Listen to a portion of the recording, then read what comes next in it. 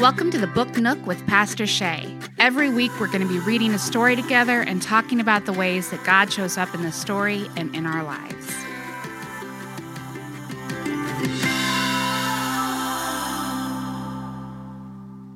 Today we're reading Wemberly Worried by Kevin Hinkes.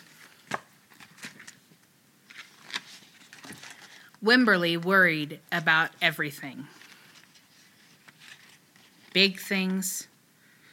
I wanted to make sure you were still here. Little things. Mama, what if I shrink? And things in between. Wemberly worried in the morning, she worried at night, and she worried throughout the day. You worry too much, said her mother. When you worry, I worry, said her father. Worry, worry, worry, said her grandmother. Too much worry. At home, Wemberly worried about the tree in the front yard. What if it falls on our house? And the crack in the living room wall? What if it gets bigger and something comes out of it? And the noise the radiators made? What if there's a snake in there? At the playground, Wemberly worried about the chains on the swings, and the bolts on the slide, and the bars on the jungle gym. Too rusty, too loose, too high. And always she worried about her doll, Petal. Shouldn't Petal have a car seat too? Petal's lost forever. I found her, sweetie. I'll wait for you, Petal. Don't worry, said her mother.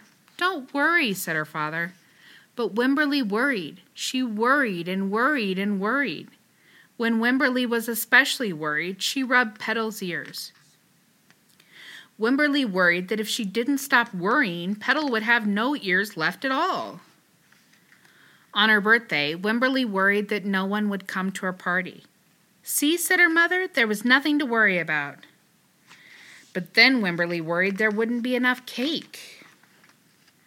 On Halloween, Wemberly worried that there would be too many butterflies in the neighborhood parade. See, said her father, there was nothing to worry about. But then Wemberly worried because she was the only one. You worry too much, said her mother. When you worry, I worry, said her father. Worry, worry, worry, said her grandmother. Too much worry. Soon Wemberly had a new worry. School. Wemberly worried about the start of school more than anything she had ever worried about before. By the time the first day arrived, Wemberly had a long list of worries. What if no one else had spots? What if no one else wears stripes? What if no one else brings a doll? What if the teacher is mean? What if the room smells bad? What if they make fun of my name? What if I can't find the bathroom? What if I hate the snack? What if I have to cry? Don't worry, said her mother. Don't worry, said her father. But Wemberly worried. She worried and worried and worried. She worried all the way there. While Wemberly's parents talked to the teacher, Mrs. Peachum, Wemberly looked around the room. Then Mrs. Peachum said, Wemberly, there's someone I think you should meet. Her name was Jewel. She was standing by herself. She was wearing stripes. She was holding a doll. At first, Wemberly and Jewel just peeked at each other. This is Petal, said Wemberly. This is Niblet, said Jewel. Petal waved. Niblet waved back. Hi, said Petal. Hi, said Niblet. I rub her ears, said Wemberly. I rub her nose, said Jewel. Throughout the morning, Wemberly and Jewel sat side by side and played together whenever they could. Petal and Niblet sat side by side, too. Wemberly worried, but no more than usual, and sometimes even less. Before Wemberly knew it, it was time to go home. Come back tomorrow, called Mrs. Peachum as the students walked out of the door. Wemberly turned and smiled and waved. I will, she said. Don't worry. Worry about school is a pretty common thing, even during the best of times when everything is running just as normal. Right now, worrying about school is taken on a whole new level. And that's okay. It is something to worry about. And a lot of people are. Your teachers, the superintendents, politicians, your parents, your grandparents, everybody's worried. But that's okay. And all of the worries don't have to be your worries all of the time. In your box, you're going to see a tube of sparkle glitter glue. I want you to make a worry jar.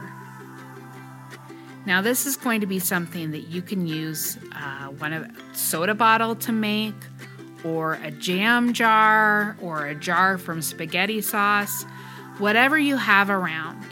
And in that jar, you're going to pour hot water with your parents' help, and you're going to squeeze that glitter glue.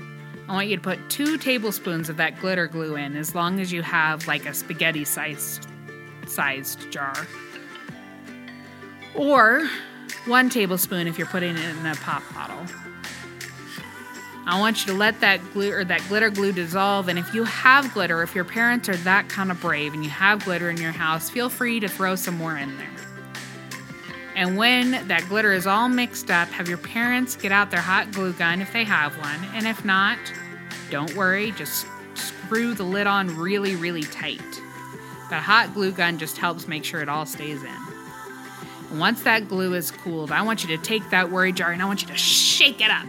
Shake up all your worries and think about all the things Wemberly worried about and all the things you worry about, and the politicians and the school teachers and the superintendents and your parents. Let them get all mixed up and crazy. And then I want you to take a deep breath in and out. And I want you to watch that worry settle. Think of each little piece of glitter as your worries and watch them float down to the bottom of the jar. And know that no matter how big the worries, no matter how many people have them, God has got you. And when the worries get too big, we gotta take a deep breath and we gotta let them settle.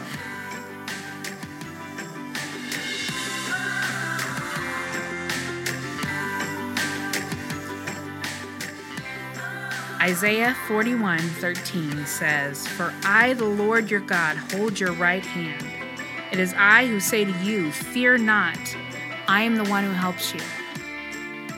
So maybe when you shake your worry jar next time, think about that. Think about God holding your right hand and saying, fear not. I'm here for you and I'm going to help you. Take a deep breath and just watch those worries settle. And know that no matter how worried you are not alone.